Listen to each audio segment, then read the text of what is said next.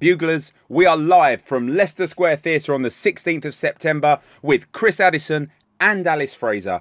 It might be our only London date of the year, so get your tickets now. Oh, get them at thebuglepodcast.com. That bit's important.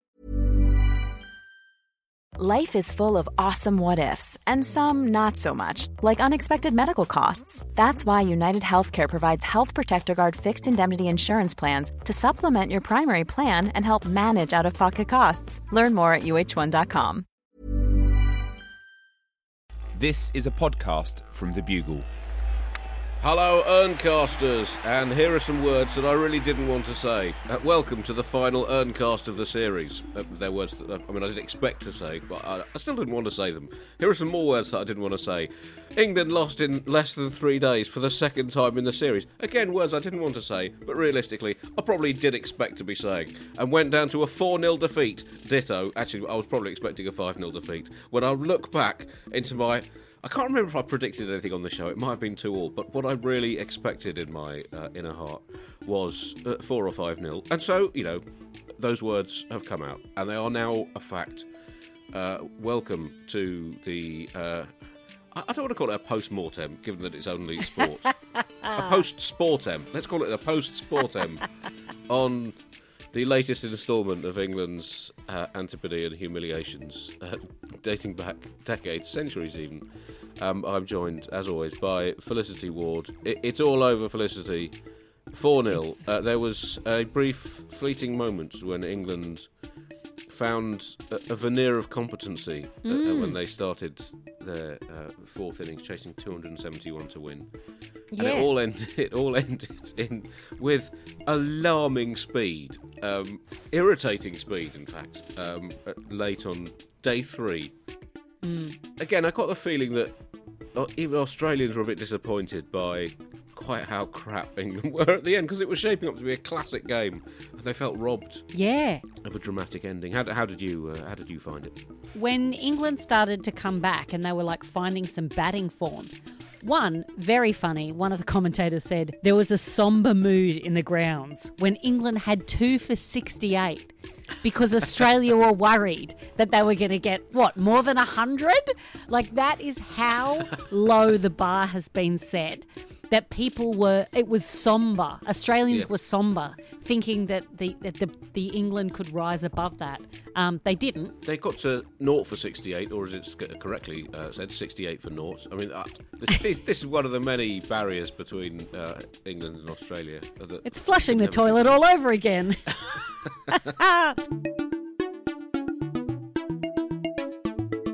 After seeing England find a tiny bit of form, was it the second day or the third day? Well, towards the end of the second day with the ball, when they had Australia a few wickets down again, and there's some stats on how bad Australia's first 10 overs are that we'll come to later in the show in both innings combined. That really, that was a game they should have lost from making really bad starts in both innings.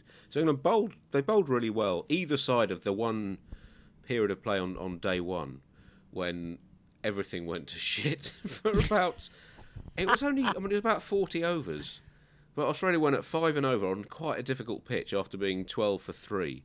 They lost all 10 wickets in the second innings in less than 23 overs after getting to 68 for 0, and a position where not only could they have won, but more importantly, they had the option of losing with dignity and making a game of it. And then they collapsed and they lost the last 5 wickets in 23 balls. Oh. 5 wickets in 23 balls under the Belrive lights. They didn't really go down fighting. They went down flailing and surrendering, essentially. The white flag would have been raised if it hadn't happened too quickly for anyone to find the white flag in the team's kit bag. They really jumped out of the plane without the parachute, didn't they? They were like, pick me! They did that.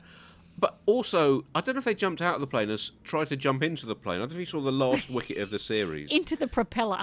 I mean, the last 2 wickets is some of the worst cricket I've ever seen. And I've seen my dad play drunk on Christmas Day. Right. It was as if they dropped the bat and grabbed the ball and threw it into the stumps themselves.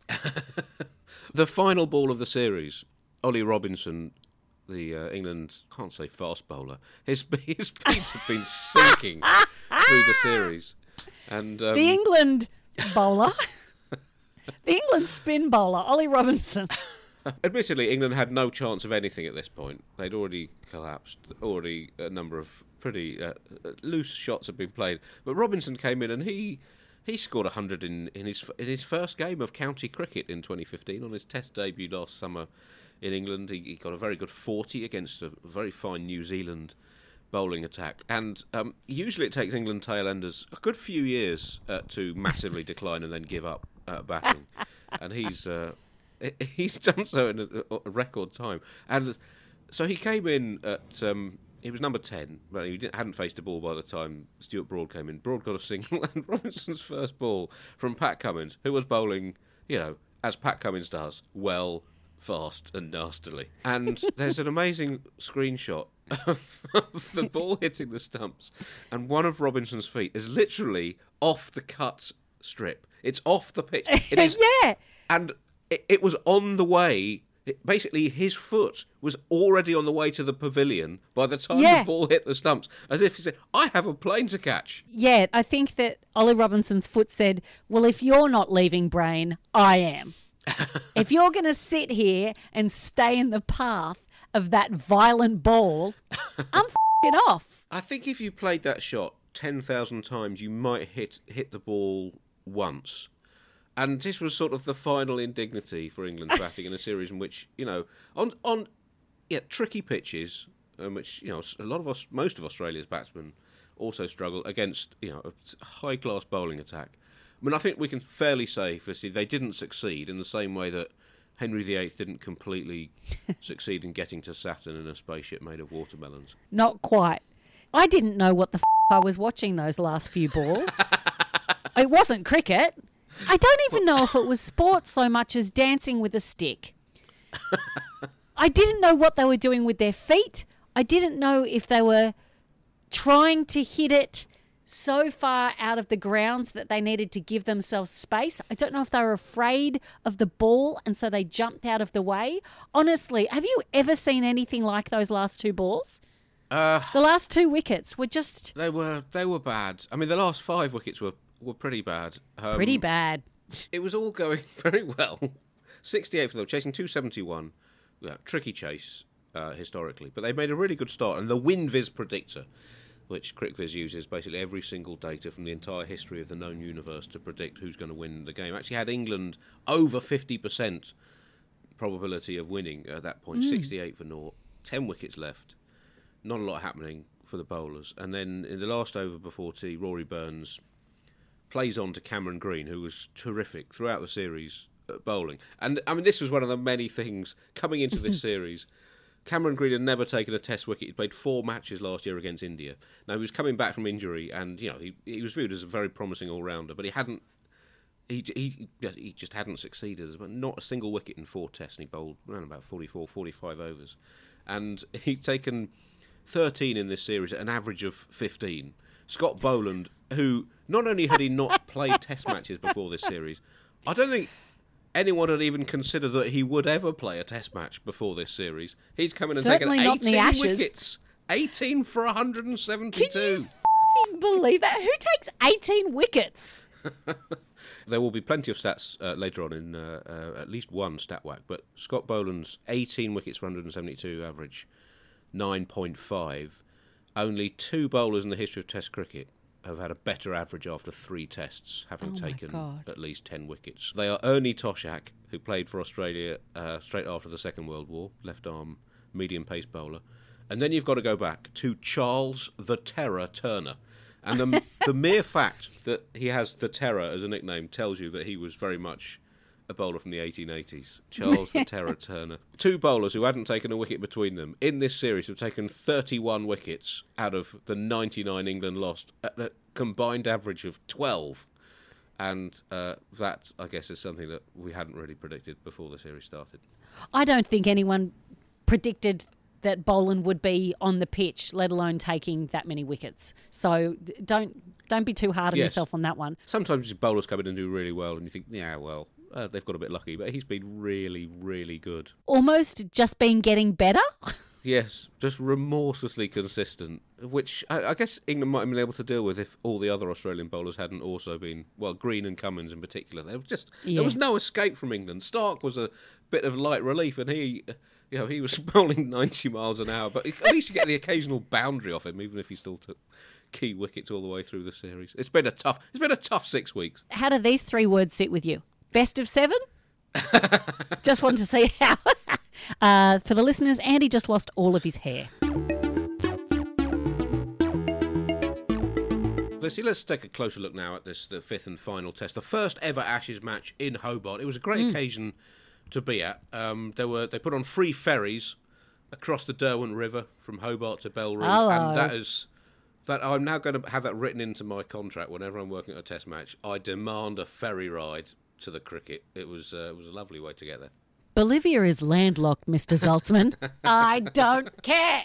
Ferry or nothing. If England's playing in Bolivia, then A, it's good news for cricket. If Bolivia's become a test nation, it suggests the game has taken over the world. And B, England could definitely get a win in that series. Definitely. They could definitely win in Bolivia. Absolutely.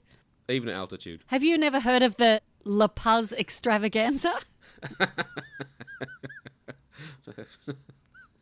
Yes, a terrifying mystery spinner. There was great excitement. They put on a good show. So not only was there a ferry, but there was a brass band waiting for the ferry on the jetty in Belrive, playing the old Channel 9 cricket music. It was sensational. Were they hired or were they voluntary? It looked organised.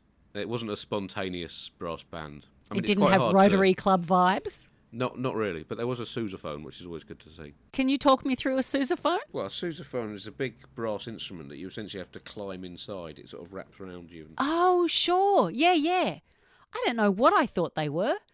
Just a French horn with elephantitis. Yes, essentially that's what it is. It's the world's least practical musical instrument. Essentially, it's almost a house that you have to carry around with you. Yeah, it's a car with no wheels. So there was great excitement about the game, and it was such a dramatic start. Australia, 12 for 3. The first ball of the game, Stuart Broad runs in, slips over, falls flat on his face whilst appealing for LBW against David Warner, the whole of the first session sort of carried on in that madcap vein. It was 12 for 3, and then Australia just launched this blazing counter-attack, got to, I think, 85, around about 80 for 3, I can't remember the exact score, when Marnus Labuschagne had one of the funniest dismissals in his... Just talk our listeners through, Felicity, the balletic movements of Marnus. Okay, well, how I want to set the scene is, if you are in the UK, have you ever been to a ceilidh? If you're in Australia, have you ever been to a barn dance? If you're in America, have you ever been to a hoedown? Well, if you have, then there is a move that you'll be familiar with known as the box step. You take your right leg and you cross across your left leg, then your left leg you cross over your right leg, and then with your right leg you step back. And it was if Labuschagne said, I'm going to hit the ball, but just before I do, it's a little bit of a hoedown. I don't know how he didn't come out of that move without a head injury. The amount of gymnastics that was required to get out for that ball, that was actually quite difficult. Yes. So he ended up... So not only... I completely agree with your description of it in terms of dancing, but what you've not factored in is, imagine if someone had done that move having just downed 2 bottles of whiskey. And that's... Yeah. And so his foot slipped. He kind of danced across his stumps trying to play this bizarre shot to try and flick Broad. He was bowling really well to the leg side. Missed it by a mile. His foot slipped. He ended flat on his face. England were celebrating. The zing bales went all over. It was one of the most humiliating dismissals. Yeah. It was a dismissal that deserved to be on the losing side in the series. I mean, this was... Yeah. it was the kind of wicket that becomes an iconic emblem of a team's failure. A batsman flat on his face with his stumps all over the place. Yeah. And the opposition celebrating with not only joy, but utter bafflement at what had just happened. Bafflement and revenge? It's got real Harmison energy, doesn't it? Well, it does, apart from the fact that Australia were 3-0 up. And even when he was out, he'd started turning the game and they were probably going to go 4-0 up. But apart from that, the humiliation was complete. Do you know what it is? It's like when... You know when one of your mates gets too hammered and you really want him to go home, but no one can get him home because he gets a bit violent if you start to, make demands on him. And then he goes up to a girl who goes, "No thanks, mate." And he pretends that he never even tried to in the first place and whips around too quickly and falls over. Yes. Where you're like, no one wants to see it. Clean yourself up. Take yourself home and have a cold shower. And you know that Labuschagne is such a prideful person. I think he demands integrity of himself, and he is not a silly boy, and that was a silly boy thing to do. This dismissal should have been the defining image of the series, if only England had won 3 more matches than they did actually win. So at that point they were 85 for 4, I think it was, at lunch. But that was part of the fight back from 12 for 3. They got up to 204 for 4. So 192 for 1. Really and about duggy. 5 and over, Travis Head got this brilliant 100. He's been, the success story of the series with the bat for Australia, as much as Boland unexpectedly with the ball, and Green maybe doing even better than people expected. Given the injuries that he's had. He'd only taken 12 wickets in 25 first-class matches before this series, Green, down 13. Mostly top-order players, mostly having scored 25 or more. So it's a hugely influential series. Can I just pause you on Travis Head? Yes. Genuine question. Do you think he has any idea where he's hitting the ball? Because his bat goes left, the ball goes right, and he looks ahead going, hey? Where did it go? Well, I mean, if it's working for him, he should stick with it. Yeah. So it was an absolutely brilliant innings. Green made a really good 74, and Labuschagne made, I think, 44, and it was one of those innings that might not look big on the scorecard, but had a huge influence on the game. 192 for 1. Either side of that, Australia in the match, 266 for 19, which is actually worse than England. So, in a sense, England did win that game, apart from the key passage of the match. Apart from the score, yes, very much reality. England's game. Yes. Yeah.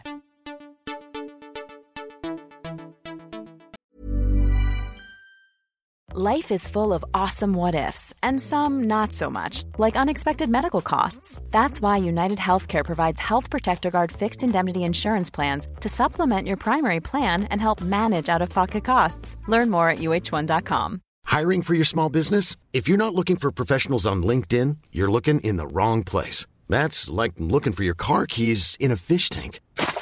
LinkedIn helps you hire professionals you can't find anywhere else, even those who aren't actively searching for a new job but might be open to the perfect role. In a given month, over 70% of LinkedIn users don't even visit other leading job sites. So start looking in the right place. With LinkedIn, you can hire professionals like a professional. Post your free job on linkedin.com/people today.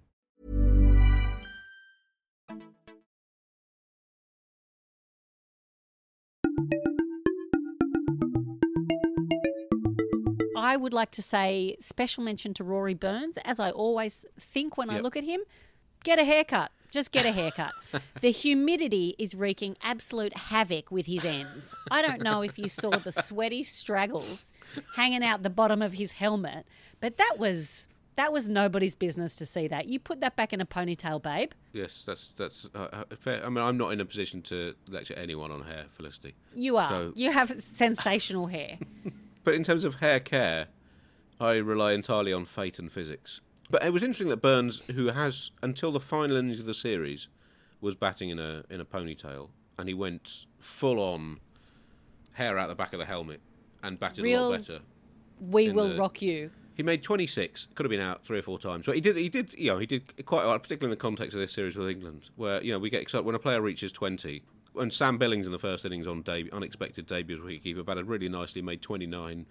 And when you're looking at someone who's made 29 as one of the real positives to take away from the series, that tells you things haven't been that good. 29 used to be like, well, that's a good, that's a Shane Warne score. Yes. 29's a lovely at the end. It's like not great if you're an opener, but it still helps the team score. It helps build the total. But when 29 is a highlight, yeah. Look, we all know we can't keep going on about how deeply shit this batting order is. You know what? I actually wanted to talk about this. I was going out with someone who took too many recreational drugs. Right. And because it seemed more serious, it was much easier to focus on his issues rather than my drinking problem. And that's how I feel about the Australian batting order. England's batting has been so cataclysmically that's fine. shit. It's been so bad, I think you can make up a new word for it. So I think we should stick with that. Yeah, it's not just cataclysmic. Yes. It's catastrophicalismically shit that we've not really talked about the severe inconsistencies in our own team. Like, we're saying, oh, yeah, Steve Smith had a rough series, or Travis Head has had some highlights, or at 6'7", where does Cameron Green even buy trousers? But we should be asking, what are we going to do to get our batting order into shape? Because we are all over the shop. It's been like luck that anyone has scored, let alone at the same time. My personal opinion, obviously, is to get the coldest thing to come out of Australia involved, Steve Waugh.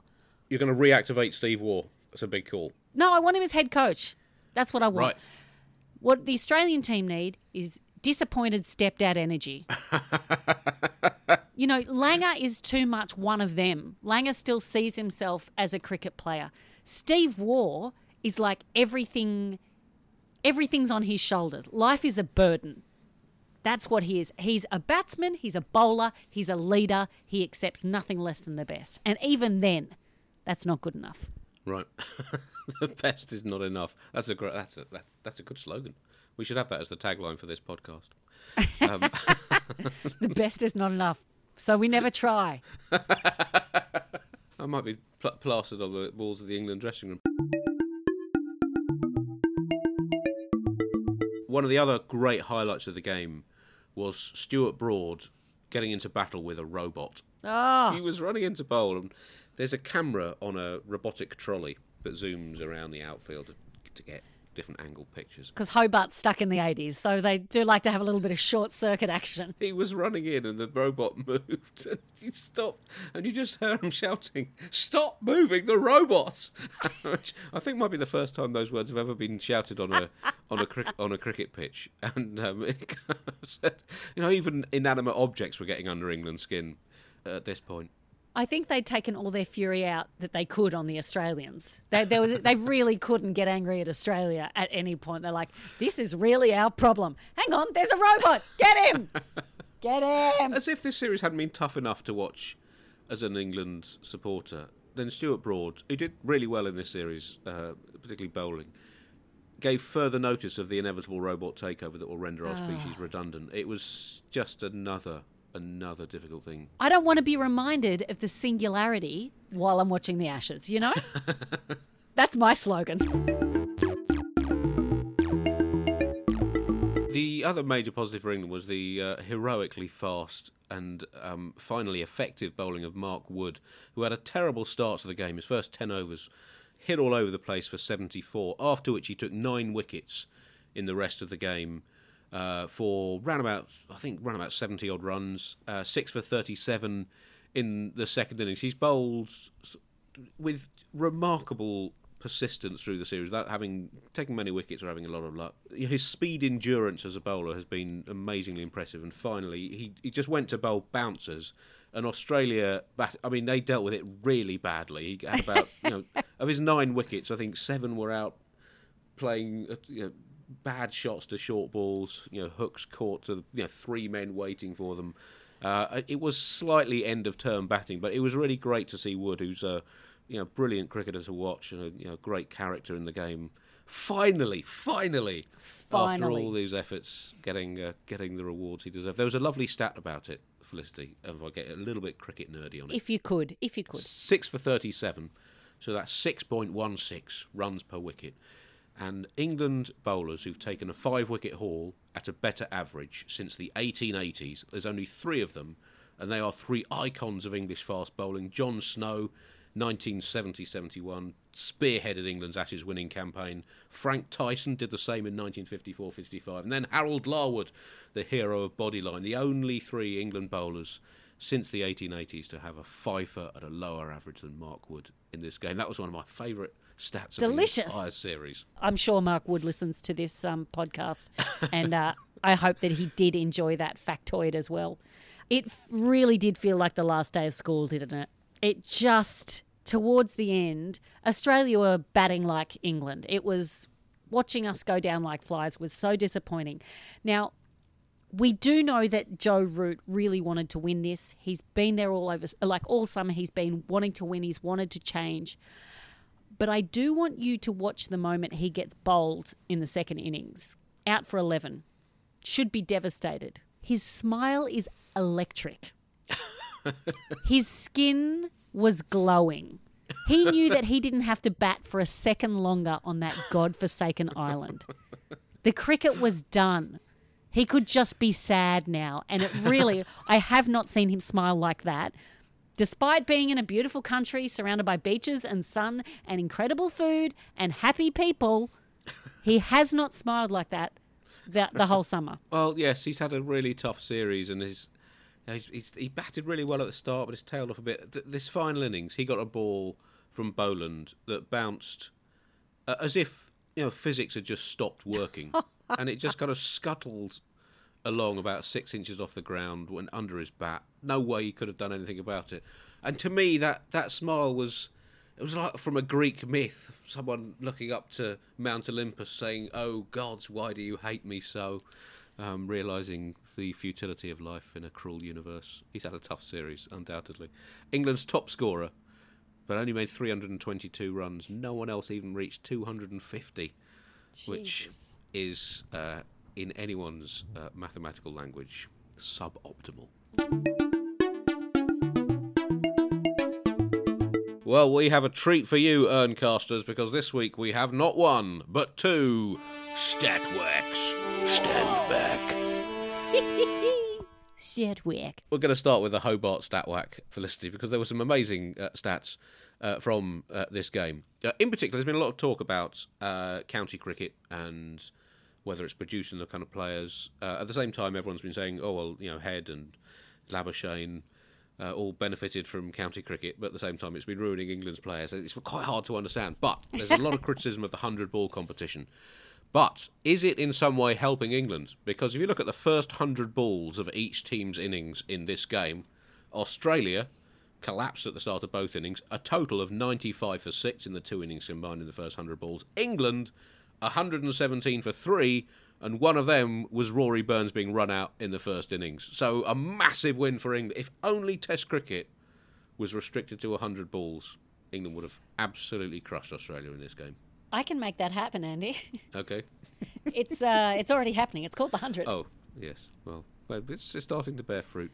On the subject of Rory Burns' dismissal, David Warner got a pair as well. They were each faced the first ball, and it was only the second time in Test history that in the first 3 innings of a Test match, the number one batsman has been out for naught, and only the 5th time in any Test match that there have been 3 ducks by the number one. And David Warner became the first opening batsman to get 2 pairs, 2 ducks in a game, twice in the history of the Ashes. Really? A landmark. His first innings duck, 22 balls, the 200th duck by an Australian opener in Test history, and the longest where balls faced have been recorded. So, a real moment of history for David Warner. I got a new little new name for some of the players. Oh, yeah? Warner, Smith and Labuschagne. Duck, duck, goose.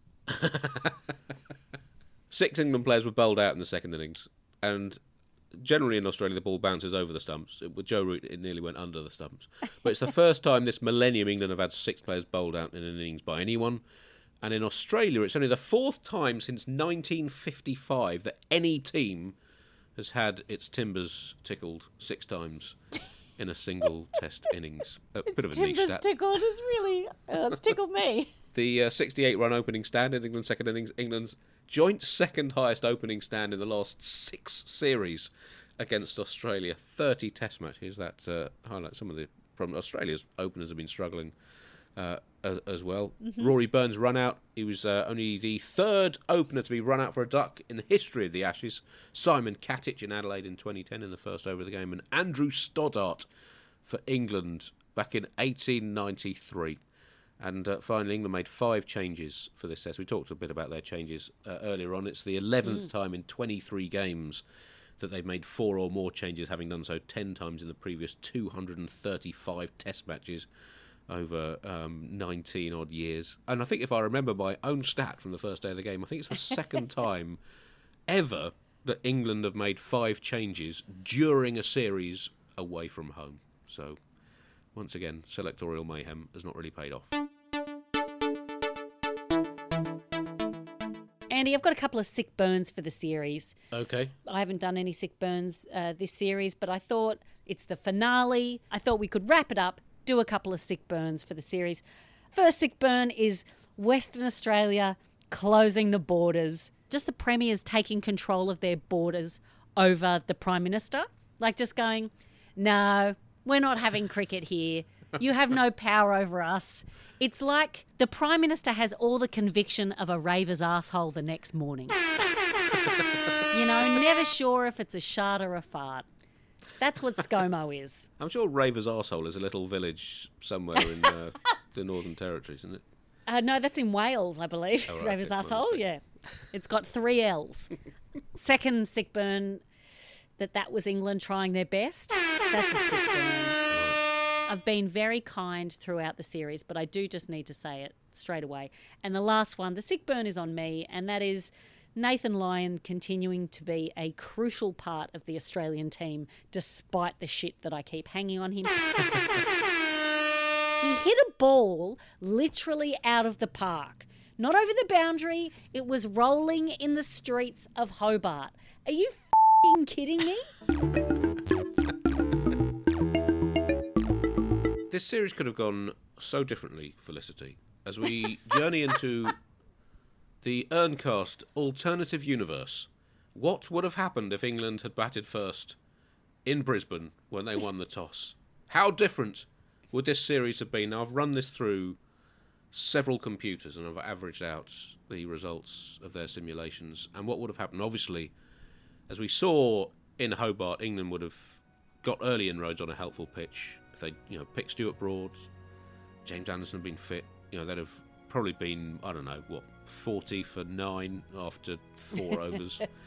England would have been right in the series, confidence up. Australia's doubts would have resurfaced after their series defeat at home to an injury-ravaged India a year ago. The whole Australiac nation would have been racked with concern and negativity that would have suffused into the play, osmosed into their very souls. England would have realised this isn't the Australia of old. The young batsmen in the team would have sensed the chance to do something incredible, to carve their names into history. They'd have been inspired by the ghosts of English greats of the past, cheering them on from the grave. Australia then would have been under pressure with the ball after their batting failed. Stark and Lyon scrutinised after their poor series against India a year ago. A wave of unstoppable momentum would surely carry England through all the way to at least the end of the third over of their innings when they're 4 for 2 and Roots trudging to the wicket with that oh no not again face on, and they go on to lose the series 4-0. But at least we'd have had more than 0.5 seconds of hope. I like the alternative universe, Andy. Yeah, they're often the best ones. I like in your wildest dreams that you still lose 4-0. There was no limit on that at all. There was no limit on your creativity or your imagination. And all you wanted was a couple of sweet minutes of reprieve. Andy, you've been in Australia for what seems like years now. And I thought while you've been away, I want to know your best-ofs, your favourites. So I've got a little questionnaire for you, just off the top of the dome. Love a quiz. Yep. And this is the best part. You can't get it wrong. Unlike the England team, you cannot get this wrong. So, Andy, what's been your least disappointing Wi-Fi connection? Oh, the least disappointing Wi-Fi. Because Lord knows we've had some shit eaters while we've done this podcast. Yes, that's a tough one. That's up there with least disappointing session of cricket of the series. I think I had a moderately okay one in Adelaide, so I think I'll go with that. Unusual. Yeah. Unusual. I mean, Adelaide, of course, as everyone knows, there were no convicts in Adelaide. They were just the settlers. They were the good people, apparently. That's why the Wi-Fi works. That's why the Wi-Fi works. Yeah. It's just a much more morally upstanding sort of Wi-Fi in Adelaide. Yeah, that's right. Second question. Yep. Which hotel pillow, came closest to laying next to your wife? Which one emulated the experience of having a cuddle? Right. I mean, there's no real way that I can answer this question without insulting my wife. So I would say, obviously, no pillow can match human perfection, Felicity. A lovely intro. She doesn't listen, Andy. She doesn't listen to this. She stopped listening to you years ago. My husband's never listened to this podcast. Ever. It's our safe space, Felicity. It is our safe space. Okay, so obviously nothing comes close to perfection. Yep. What's been your top pillow? My top pillow. Oh, there were some oddly long ones in one of the hotels. I can't remember This which is what I'm talking about. which one it was. Sometimes Oddly it's nice long. to have a cuddle. Yeah, but I haven't actually cuddled. I mean, it feels like an opportunity missed now to snuggle up with a pillow. Yeah, have a little comfort. Yeah. That's what the long pillows are for. Right. We send you to paradise and you don't even know how to enjoy yourself there. Yes. So why are Australian pillows so long? That's what I want to know. And what are they trying to What do you hide? have, like couch cushions at home in your bed? What do you got? Well, just it used to be, the width of a head plus a bit more. So Australia, I'm not expecting people's heads to suddenly expand. Is it because people used to sleep in their hats, so needed a wide enough pillow for the massive Australian hats? No, it's because they saw your hair and thought we need to accommodate this. Okay. Third question. Yep. Give us your top 3 moments where you thought, this isn't worth it, while you're out there. Well, I mean, that's a tricky one because, obviously coming to Australia for the Ashes is a genuine childhood dream of mine, and working on TMS. So I don't think I ever thought it wasn't worth it. But from a cricketing point of view, I think they were all basically within the first second of play of the series, with not picking Broad on a pitch made for him, winning the toss and bowling, and then Rory Burns almost. I mean, kind of laid a set a template that Marnus Labuschagne then adapted to more comic effect in the final test of the series. It was almost like a f***ing callback. Well, that's a sick burn, isn't it? That is a sick burn. Your top batsman basically lampoons the way you started the series in the 5th test. Just going, nothing matters now. It would only be if he had like a joint hanging out of his mouth while he was doing it, going, you, Rory. And look, Andy, just to wind it up, on a lovely note, what was your favourite city? My favourite city? Well, I've always loved coming to Australia, but I've really enjoyed being in Hobart, partly because I've not been here before, and it's got a very different vibe, and you spoke about it very fondly last week. So that's been, I guess, the travel highlight. I've been to the other 3 cities I've been to before, Melbourne, Sydney and Adelaide, and obviously it's a strange time to be travelling around Australia, but Hobart's been delightful. You had some nice meals there? You had some nice food? I have had some nice food and also some extremely fried food. Slightly too fried. But, we've eaten well. There were oysters in the press box. Which what a treat. I don't think is particularly necessary for a cricket press box, but it was certainly... it's a lovely touch, though, isn't it? By the hacks, yes. I mean, very hard when you're all trying not to each other while you're commentating. The aphrodisiac. Agus, don't look me in the eye. Earncast Q&A time. Now, well, we've asked you listeners on Twitter for some questions. Thank you to everyone who sent some in. We will address some of these issues now. This one came from @thecricketlist. Why do we keep doing this to ourselves? I think that's a very valid question after the 8th Ashes thrashing in 9 tours. Why do we keep doing this to ourselves? I think it's sort of a philosophical tradition now.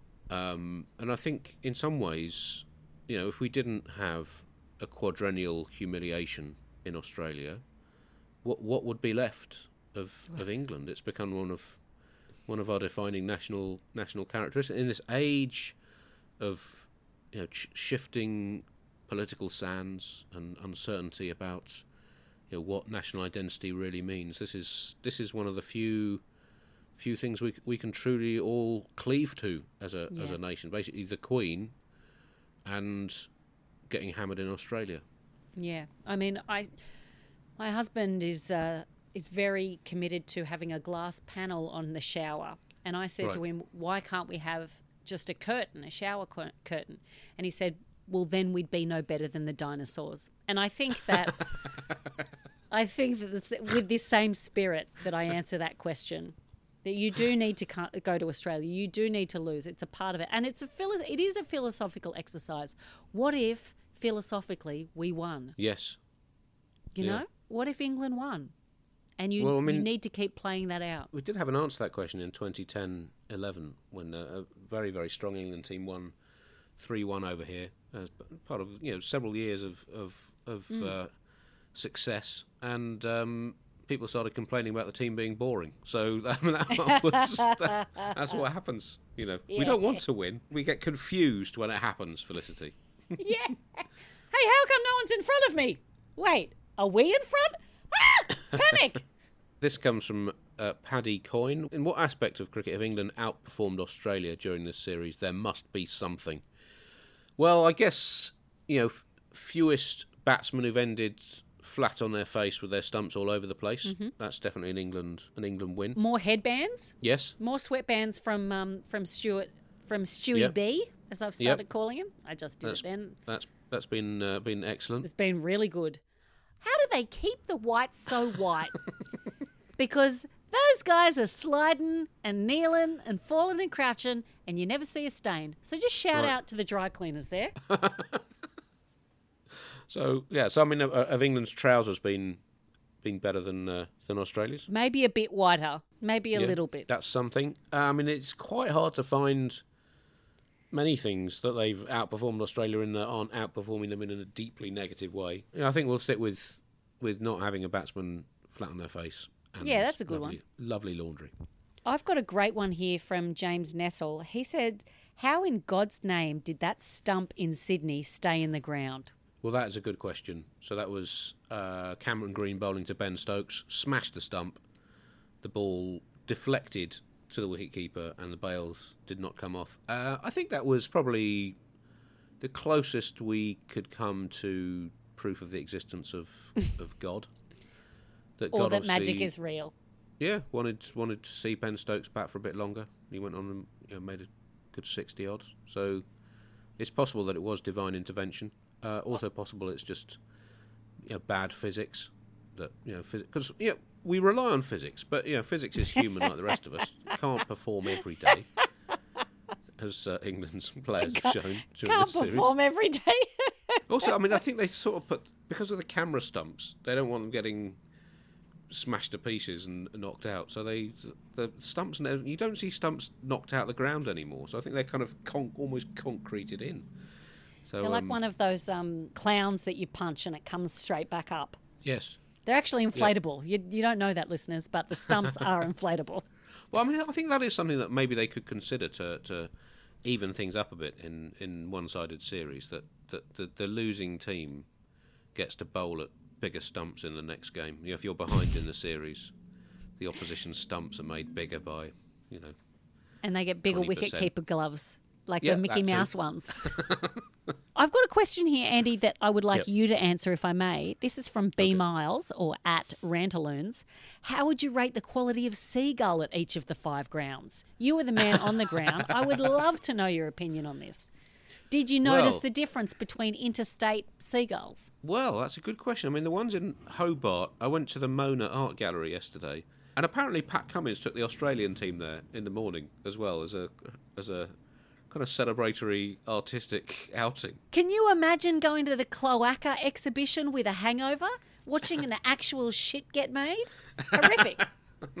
Sorry for all the swearing. Yes. And actually, I mean, it took a hell of a lot longer than England took to basically have the same effect in that collapse on day 3 in Hobart. It's a performance art piece. They've renamed it the Ashes. There were some very aggressive seagulls in the outside Mona, the little kind of grassy bit where they seemed to be very keen on the chips I was eating, and they look at you in a rather aggressive way. Graham Roberts asks, Andy, I'm so unutterably depressed by England's performances, I haven't been able to listen to the Urncast since the first test. Should I listen to the final episode? I mean, it's a bit late in the episode to be asking that question, and it's quite hard to know how to answer it without you already having made that decision, Graham. So, we're getting very, very philosophical. Any advice? If a Graham tweets and doesn't hear it, do we actually get the answer? Oh, well, there we go. I think we're all learning. Philip Greenwood asks, who would win a running race between Angela Lansbury and Madeleine Albright? I don't know quite what the cricketing angle on it is. I mean, there must be one because he sent it to a cricket podcast. I think they just want to get to know us, Andy. Right. Are we interested in American politics, or are we interested in crime-solving fictional authors? I mean, I personally think that obviously, you're sizing up, how Lansbury and Albright would be as fast bowlers, because obviously, speed to the crease isn't everything. It's more about rhythm. But I mean, who would you take out of?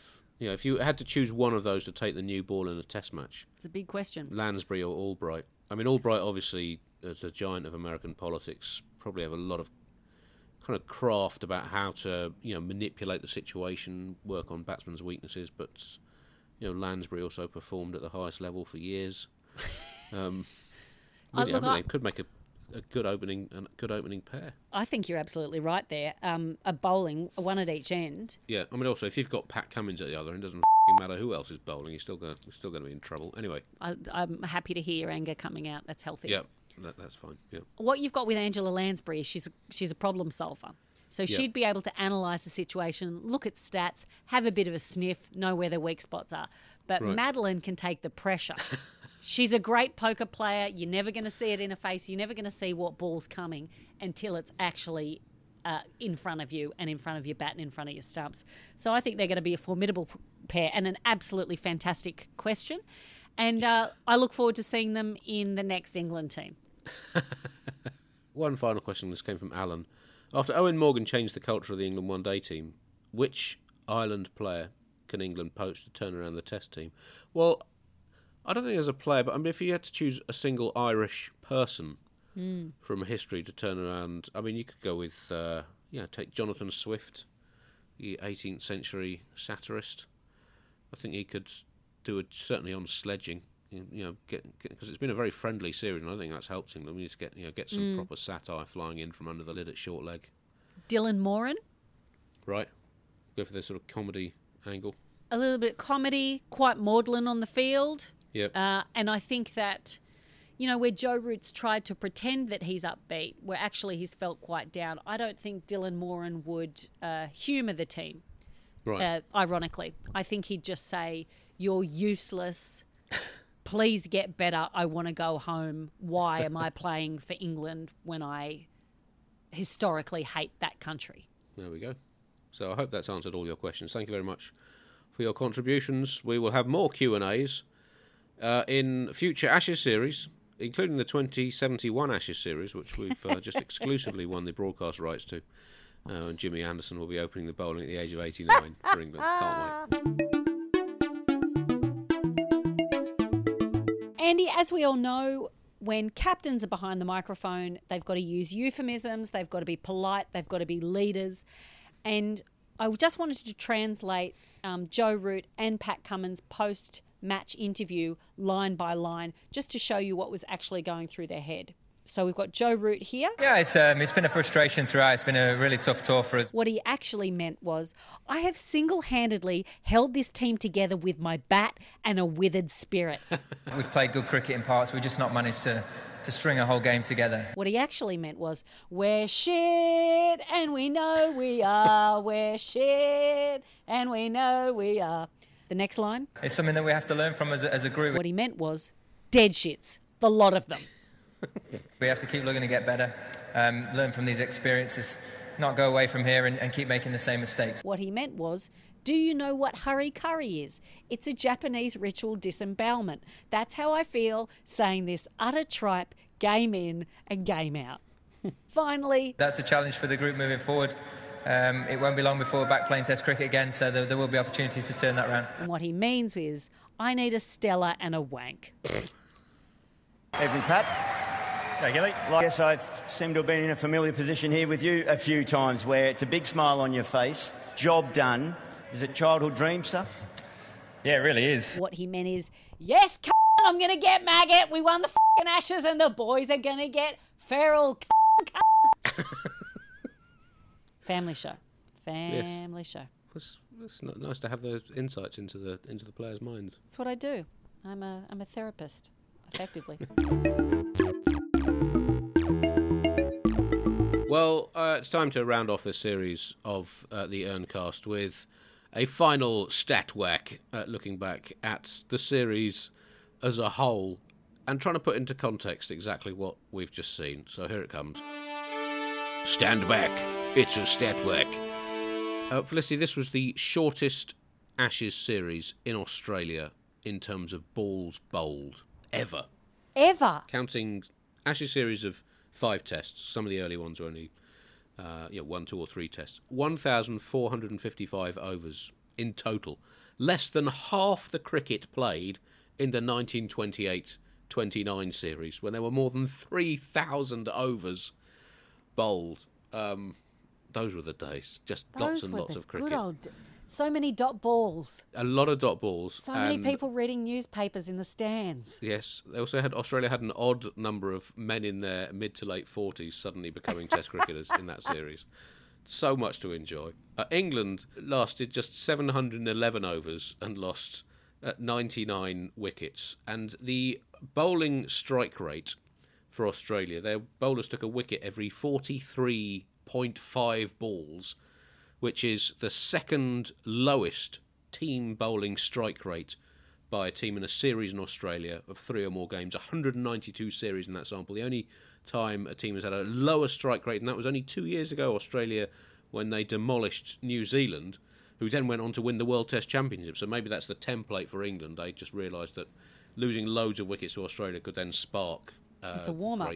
Great success. Yeah, it's like when you take a run-off, you've got to go backwards first to go forwards more. England averaged 20.2 runs per wicket in the series, their lowest in an Ashes series since 1890, and their lowest in any Ashes series of 4 or more matches, brought to a close heroically by that final day collapse in Hobart, which was the 5th time in 4 years that England have lost all 10 wickets for less than 65 runs, having done so 4 times in the previous 40 years and only 9 times in the previous 110. Now 5 times in 4 years, and only once against Australia since 1908 have England lost all 10 wickets for fewer than the 56 they managed in Hobart. That was at the Oval in 1948. 20.2 is England's 5th worst team batting average in any series of 4 or more matches against anyone. And it's only their 2nd worst of the last year. They were averaged 19.8 in India at the start of last year, although that was on some really, really difficult pitches. But even then, they averaged 19.8, having scored 580-odd in the first innings of the series. So basically, since then, England have won, I think, 1 test out of 14 since then. It's been a tough time. Travis Head, finally, leading run scorer in the series with 357. Which is the lowest aggregate to be top run scorer in the Ashes since Neil Harvey tops the lists with 354 in the 1954-55 series, highlighting it's been a tough series for both teams' batting lineups. England had 4 bowlers averaging under 30, and in the last 120 years, since 1901-02, every time England have had 4 or more bowlers who've taken 5 or more wickets at an average under 30 in a series in Australia, they have won. Every time before this, about 6 series until this one, and their bowlers did okay, and they've been hammered. So, there we go. No more stats. Here endeth the stats. What a raver's asshole to go out on.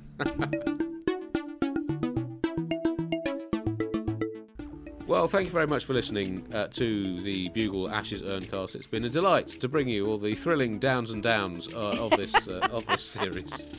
It's been a great experience for me coming to Australia and seeing, well, not nearly as much cricket as I would ideally have seen, but sometimes not even in the same city. Yes, I've seen a total of 14 days of cricket in person, live. Well, Andy, I would like to say thank you for making the enormous sacrifice of going out to a beautiful country to watch cricket for 6 weeks.